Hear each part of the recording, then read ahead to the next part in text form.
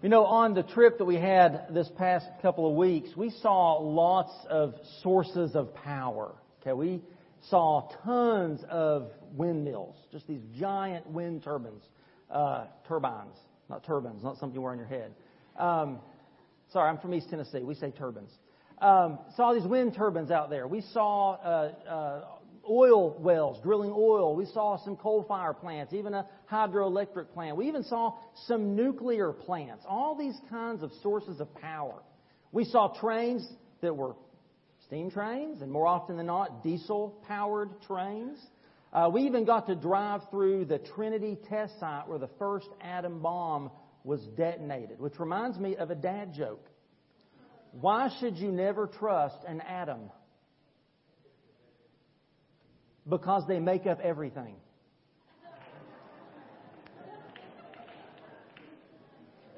There's my dad joke for the week. Well, this week, as Christy said in VBS, our kids are going to learn how Jesus' power pulls us through.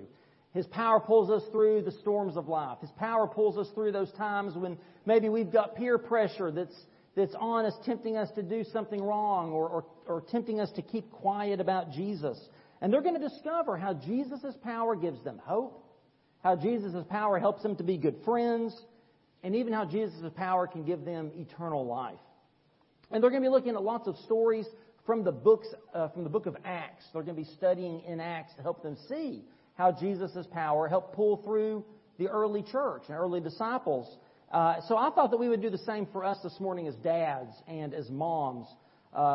I want us to look at the early church servant leaders, particularly in Acts chapter 6, and let that be an example for us of how Jesus can empower our parenting in the 21st century. So if you'll turn in your Bibles to Acts chapter 6, just as it was in the first century, parenting today is a challenge.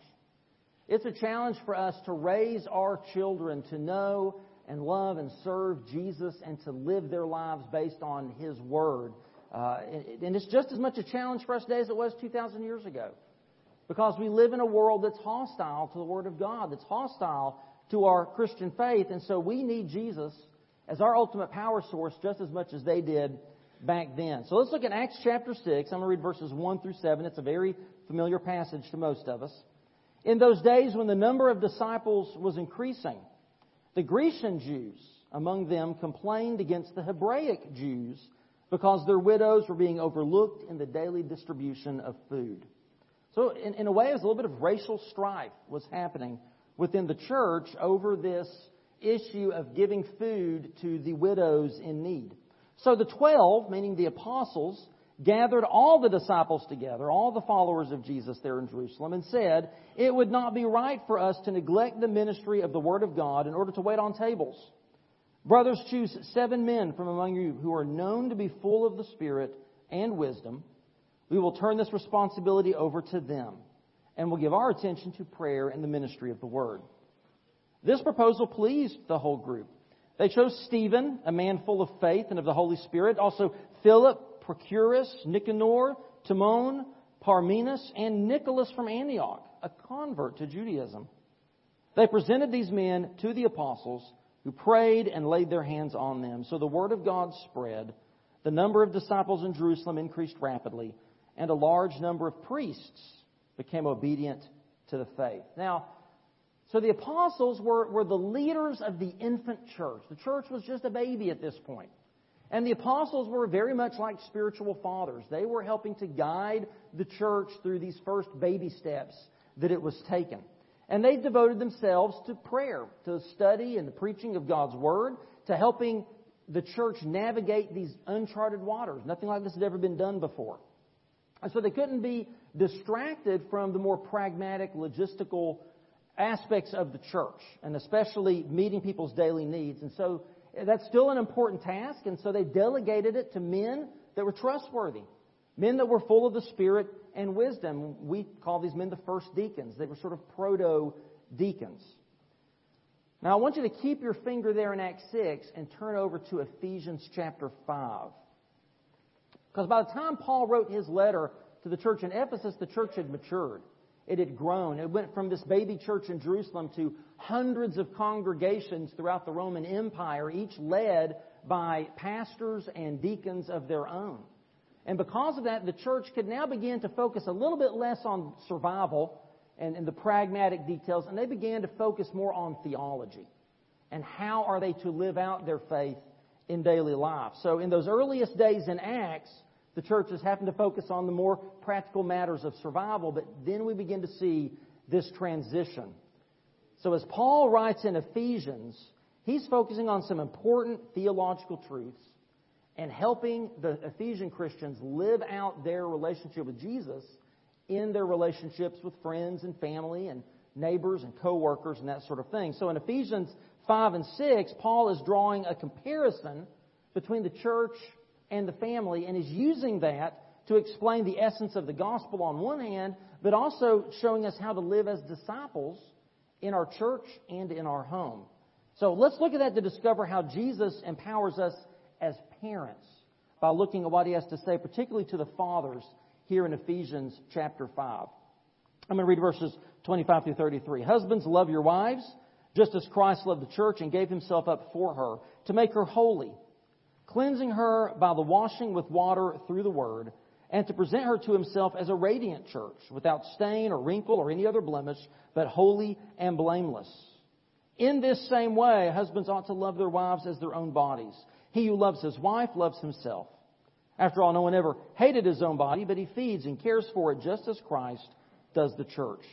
For we are members of his body. For this reason, a man will leave his father and mother and be united to his wife, and the two will become one flesh. This is a profound mystery, but I am talking about Christ and the church. However, each one of you also must love his wife as he loves himself, and his wife must respect her husband. You know, it's been said that parent isn't just a noun, it's also a verb. And I think that also applies to the terms mother and father as well. And so I want us to think, and not just about being a father, but how do we do the work of a father? How do we father? And as Christy said, as disciples of Jesus, we have to allow the Holy Spirit to fill us, allow Jesus to empower us so that we can father or mother in God's ways. And so the first thing I want us to look at this morning is the roles of a dad who's being powered by Jesus. Now, we tend to confuse roles with tasks. A father might have many tasks. What are some of the tasks a father might have? Drilling, right? Okay. Fixing things and building things with tools, right? We love that, and power tools especially. Okay, what are some other tasks of a father? Cutting grass, maintaining the lawn. Another one we saw on the screen earlier. Taking out the trash. I'm an expert at that. Killing the bugs in the house.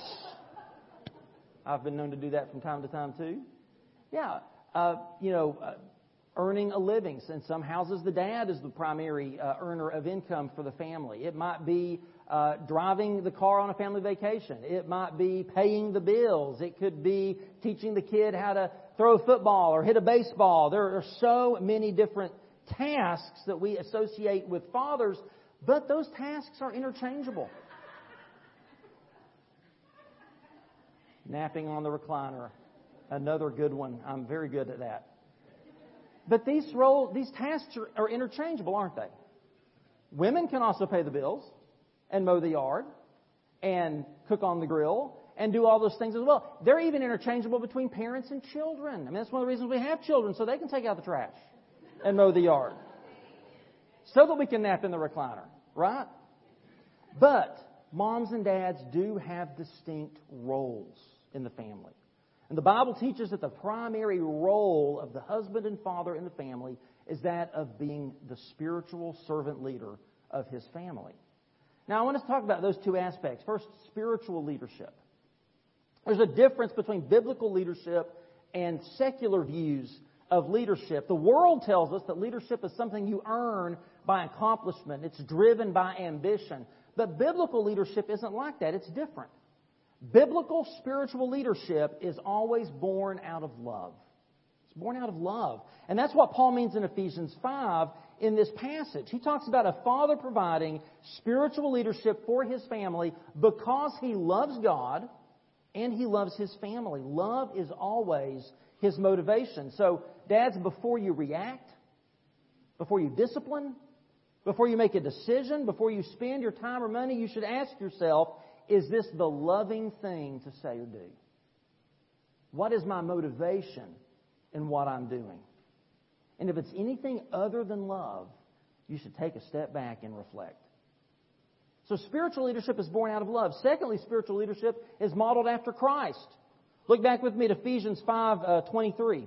For the husband is the head of the wife, as Christ is the head of the church, his body, of which he is the Savior. And then look at verse 25. Husbands, love your wives just as Christ loved the church and gave himself up for her. The bar has been set high for us men. We are to love and lead our families the way Jesus has loved and leads his church. And how did Jesus do that? By sacrificially giving up himself for her. By literally laying down his life for her on the cross. Now, Paul isn't saying there that we should, be crucified on a cross. He's not saying that we are responsible for dying for our children's sins. We can't do that. Jesus has already done that. Only Jesus can do that. But there are some things that Jesus did do as he loves and leads his church that we can model ourselves after. Look with me on the screen or in your Bibles. Just turn a page over to Philippians chapter 2, 5 through 8. Listen to what some other things Jesus did for the church that we can mimic. In fact, Paul even says in verse 5, your attitude should be the same as that of Christ Jesus. So he's about to describe an attitude of self-denial and sacrificial love that we are supposed to have. He says that Jesus, who being in very nature God, did not consider equality with God something to be grasped, but made himself nothing. By taking the very nature of a servant, by being made in human likeness and being found in appearance as a man, he humbled himself and became obedient to death, even death on a cross. Do you want to know how you can be a better husband? How you can be a better father? Read Matthew, Mark, Luke, and John. Look at Jesus.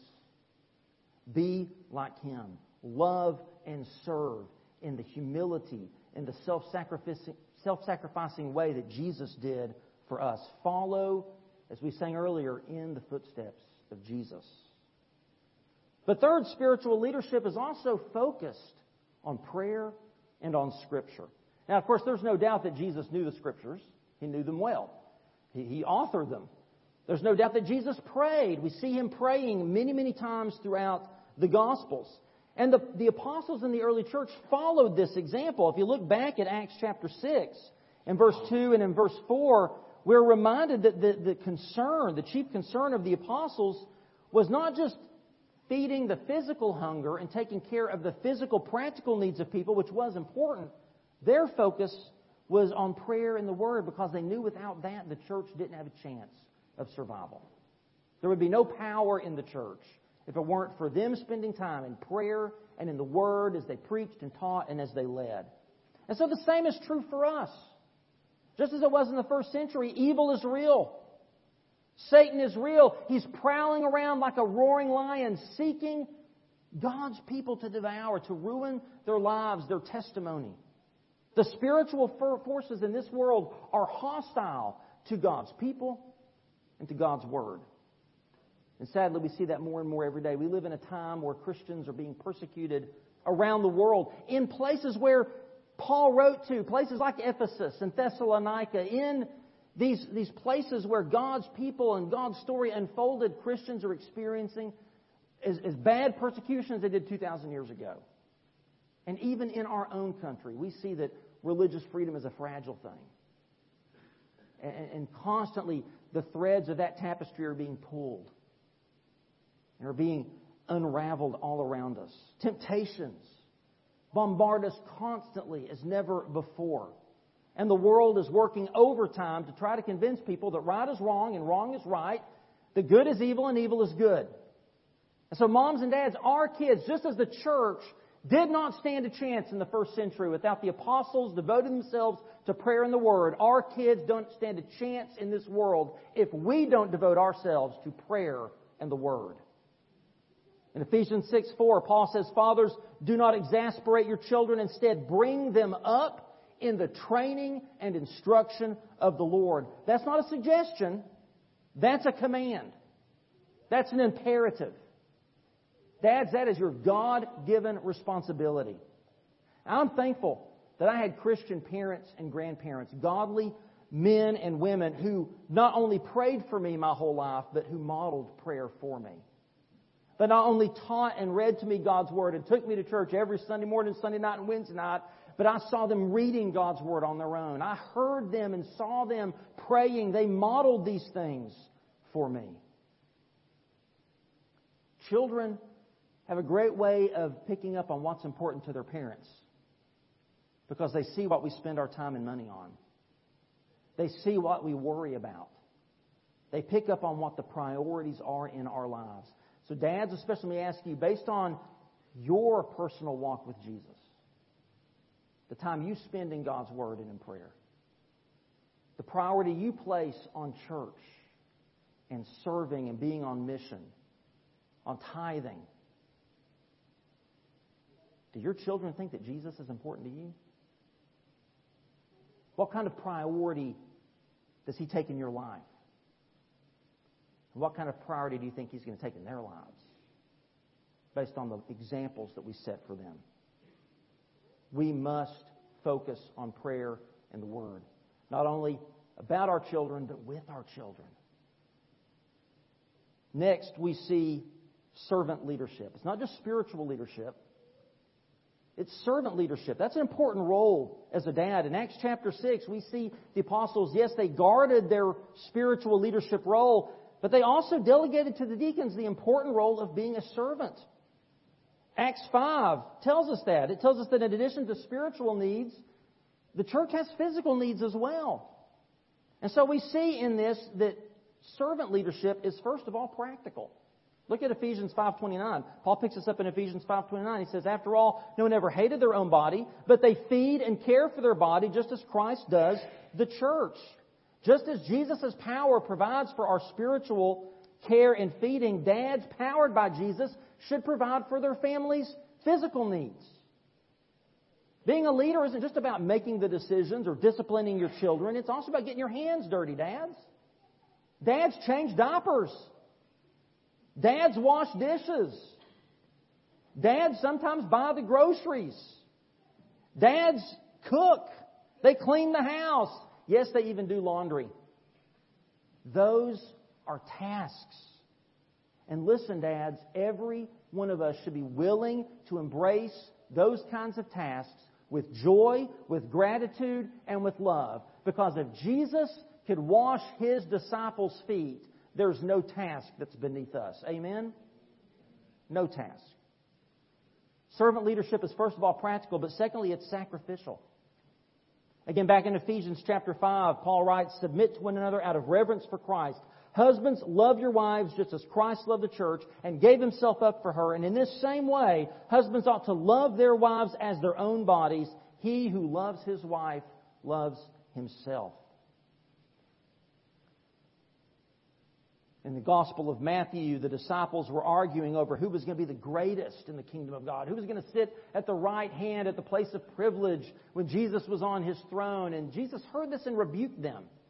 And listen to what He said. He said, "You know that the rulers of the Gentiles lord it over them, and their high officials exercise authority over them. Not so with you. Instead, whoever wants to become great among you must be your servant. Whoever wants to be first must be your slave. Just as the Son of Man did not come to be served, but to serve, and to give His life a ransom for many." Listen, a husband who does not lord his authority over his wife, but rather wraps a towel around his waist to serve her and lay down his life for her and to bless her, that's a husband worth submitting to. Men, your job is to serve your wife. Wives, your job is to serve your husband. That's why Paul prefaces this by saying, To all Christians, submit to one another out of reverence for Christ. We are all to follow Jesus' example of self-sacrificial love and service for one another. Because listen, if I am focused on meeting my wife's needs and she's focused on meeting my needs, then guess what? Everyone's needs are being met. But if we're just focused on you serve me, nobody's needs get met. Amen? So we've looked at the role of a dad powered by Jesus, but second, let's look at the reputation of a dad powered by Jesus. Look at the qualifications back in Acts chapter 6, in verses 3 and 5. The NIV says, men from among you who are known. Now, your translation may say something like, men from among you of good reputation. So I believe these qualifications, the reputation these men had among the other believers in Jerusalem, this applies to us as Christian dads. And if you're fathering by the power of Jesus, I think you're going to have this kind of reputation. First, you're going to be in community with other Christians. These men were well known among the Christians in Jerusalem. I guarantee you they weren't content to just worship God out on the lake on a Sunday morning. They were active and engaged members of the church. They were doing life together because they needed the church and they knew the church needed them. They were plugged in. Now, men, we aren't really known for opening up and sharing our emotions or great details. Julie will often ask me about, something that happened or where I was or what somebody said, and I'll tell her, and she'll say, no, explain it to me like as if you were a woman. Meaning, go into details. I want the details. Nope, it went well, and I'm ready to move on, right? Men, we're also, studies show that we use a few thousand words a day less than women do. So I know that's no shock, no surprise. And men, we also tend to have more of a Lone Ranger mentality. But listen, God created us for community. He created us men to be in community with each other. Proverbs 27:17 says, as iron sharpens iron, so one man sharpens another. We need brothers in Christ who will hold us accountable, mentor us, sharpen us, so we can be better Christ followers, better husbands, better dads. A Christ-like man is a man who is engaged in community with his church family. Secondly, he's respected by others. Again, the New Living Translation says that they were well respected. He's a man that's highly thought of by others. In giving more detailed qualifications for pastors and deacons in 1 Timothy 3, Paul illustrates what it means to be well respected. He says that they have to be temperate, having self-control, being hospitable and teachable, not being someone who is easily angered or drunk or violent, not quarrelsome, not a lover of money. So listen, dads, if you need a list of things to work on, of personal quality characters to work on, look at 1 Timothy 3. It's a great place to start. And being a man like Jesus, somebody who's respected by others. Third, they're full of the Spirit. They're full of the Spirit. That should be our reputation. In Acts 6:5, it specifically describes Stephen as being filled with the Holy Spirit. And Philip, who's mentioned there, if you look over in Acts chapter 8, it illustrates what it was like for Philip to be filled with the Holy Spirit. Now, what does that mean for us? What does it mean to be full of the Spirit? It means that we live fully surrendered to Jesus, empowered to live as He commands. It means having that mind, that attitude of Christ Jesus, desiring the things that Jesus desires, adopting His mission, the Great Commission, as our own life mission. Basically, a Spirit-filled Christian is a Christian who's on fire, who's burning with a passion for the zeal of the Lord, who is desiring and hungering and thirsting to glorify His name. To be full of the Spirit means you are all in for the kingdom of God. And when we're filled with the Spirit, the Holy Spirit reminds us of biblical truths. He reminds us of those quality characteristics that we should model. He convicts us of sin when we fail. He helps us recognize and avoid temptations. He empowers us to boldly witness. He gives us wisdom and discernment in our decision making and in our disciplining our children. And His fruit is produced in our lives. When you are filled with God's Spirit, you're a better husband, you're a better father, because you're a man of love and peace and joy and kindness and faithfulness and gentleness and goodness and self-control. You're filled with the Spirit. And when you mess up, and listen, dads, we mess up, don't we? Being filled with the Spirit doesn't mean you're perfect. But when you mess up and the Spirit convicts you of that, you own up to it. You admit when you're wrong. You ask for forgiveness. You apologize. And you try to make things right. But not only should our reputation be that of being filled with the Spirit, but filled with wisdom. Because Stephen is also described as being filled with wisdom. This is one of the results of being filled with the Spirit. Proverbs chapter 4 is a father's impassioned plea for his son to pursue and protect wisdom at all costs. Listen to what he says. Remember, this is a father to his son. He says, get wisdom. Get understanding. Do not forget my words or turn away from them. Do not forsake wisdom. She will protect you. Love her. She will watch over you. The beginning of wisdom is this. Get wisdom. In other words, the wisest thing you can do is to get wisdom. Though it costs all you have, get understanding. It's a priceless commodity. Americans spend over $10 billion a year on self-help books and programs. It's a lot of money. Because we desperately want wisdom in business, in leadership, in our health or weight loss, in self-esteem, in marriages, and parenting. But Paul warns the Corinthian Christians many times not to rely on human wisdom, but on the wisdom that comes from Christ. This is supernatural wisdom. It's not human reasoning. It's not common sense. In fact, it's an uncommon sense. And the Bible tells us it can even appear as foolishness to the world. Paul says in 1 Corinthians chapter 2, what we have received is not the spirit of the world, but the Spirit is from God, so that we may understand what God has freely given us. This is what we speak, not in words taught to us by human wisdom, but in words taught by the Spirit, explaining spiritual realities with Spirit-taught words. The wisdom that comes from God is nothing less than the very mind of Christ Himself. It's a wisdom that reveals the mysteries of the gospel, the knowledge of God's will, and is able to help us to mature in Christ-likeness. And how do we get this wisdom? Paul tells us we need it. Proverbs says, whatever you do, get it at all costs. How do we get it? James gives us the answer. If any of you lacks wisdom, you should ask God, who gives generously to all without finding fault, and it will be given to you. James says, look, if you pray and ask God for wisdom, He's going to give it to you. He wants to give it to you. Yes, classes and programs and books can be helpful, but what we really need as husbands and as fathers is the wisdom that comes from God. Wisdom that comes when we're full of the Spirit. But also we need to be men who are full of faith. This is another specific quality mentioned about Stephen. Now, faith isn't something that you generate on your own. It's not something that you kind of come up with on your own, and if you do, God will just bless you more. And we talk like this, though. We talk about having faith and increasing faith and leaps of faith.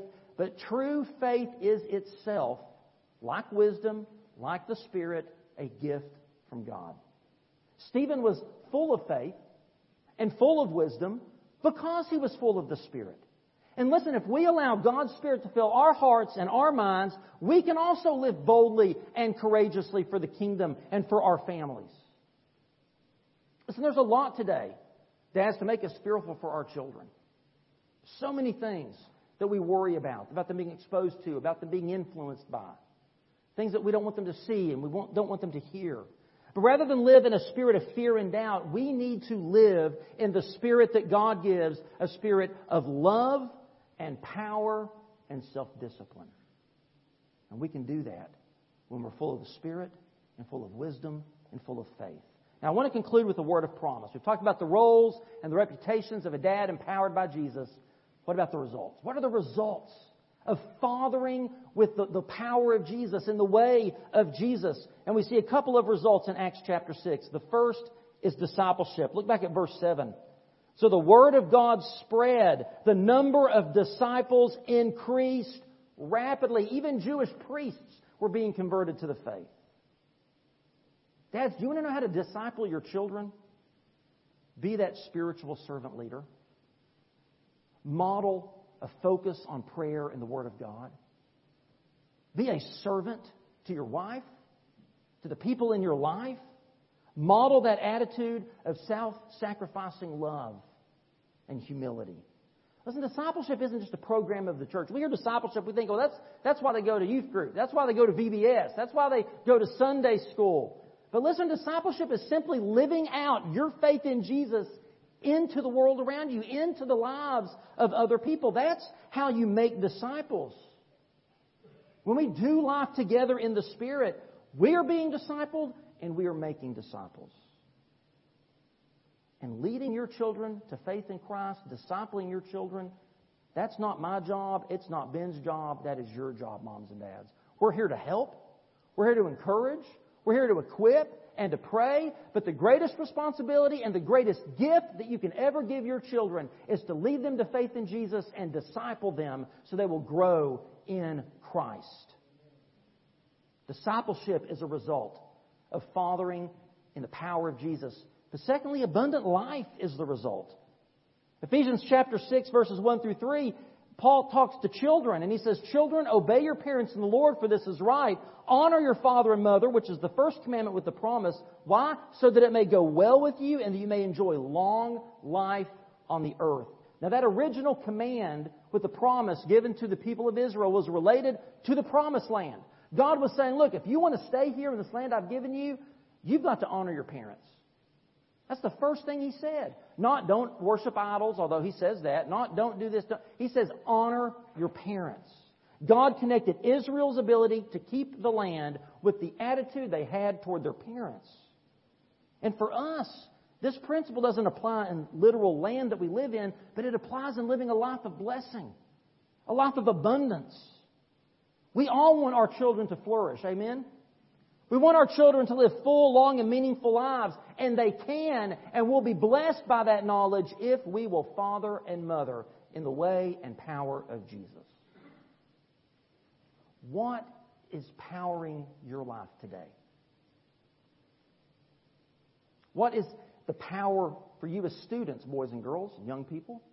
When you're at school, when you're playing on the sport, you're playing sports of some kind, you're involved in some other kind of activity, you're working at a job, what is the source of your power? Men and women, as employees or employers, what is the source of your power? Husbands and wives, what is powering your marriage? Moms and dads, what is powering your parenting? Is it yourself? Is it trying to do religious activities and things? Is it your wisdom? Is it money and just that drive for success? What is powering your life? If it's anything less than Jesus, you're going to experience a power failure. Our power flickered this morning, and we lost power here at the church a little earlier before worship started. We've heard about brownouts in Texas and California. Listen, when you try to seek anything but the power of Jesus Christ in your life, if you're trying to earn God's favor, if you think that if you just go to church and you just get wet and you just say the right things, you're going to go to heaven when you die, I've got bad news for you. You're going to find out that your batteries are dead and that you have no power. Jesus Christ died on Calvary's cross to give us power. Power to overcome sin. Power to be forgiven of everything we've ever done. Power to have a fresh start and a new life. And yes, power to raise our children in the fear and instruction of the Lord. I'm going to extend the invitation here in just a minute. And the invitation is this, as we sing, that if you realize today that you've been trying to power your life by things that are untrustworthy, that will fail you, and they have failed you, and you know they failed you, I invite you to come today to put your trust in Jesus Christ, to ask Him to forgive you of your sins, to give you a fresh start, a new abundant life, to help you flourish as a husband or a wife or a mom or a dad. I invite you to come and put your trust in the one who gave His all for you. Would you stand and pray with me? Father, thank You for being our Heavenly Father. Thank You for modeling for us what love, self-sacrificing, humble servant love looks like. Jesus came not to be served, but to serve and to give His life. May we model our lives as friends, as family, as workers or employers, may we model our lives on you. And if there's anyone here today who knows in their heart that they don't have you, they're not following you, that if they were to die right now, they don't know if they would spend eternity with you in heaven, I pray that you would impress upon their hearts to come now and to make the decision to give their lives fully to you, to trust you, to be the power that's lacking within them, to live life to the fullest. Father, those of us that are believers, but we sometimes struggle, we get distracted by the things of this world. We turn and we see something new and flashy that promises us so many wonderful things, and we find ourselves off course. God, may they know that they can come to you today and renew their walk with you and recommit their life to following you and to fathering and mothering in your way and in your power. God, may your people move as your Spirit moves. In Jesus' name we pray. Amen.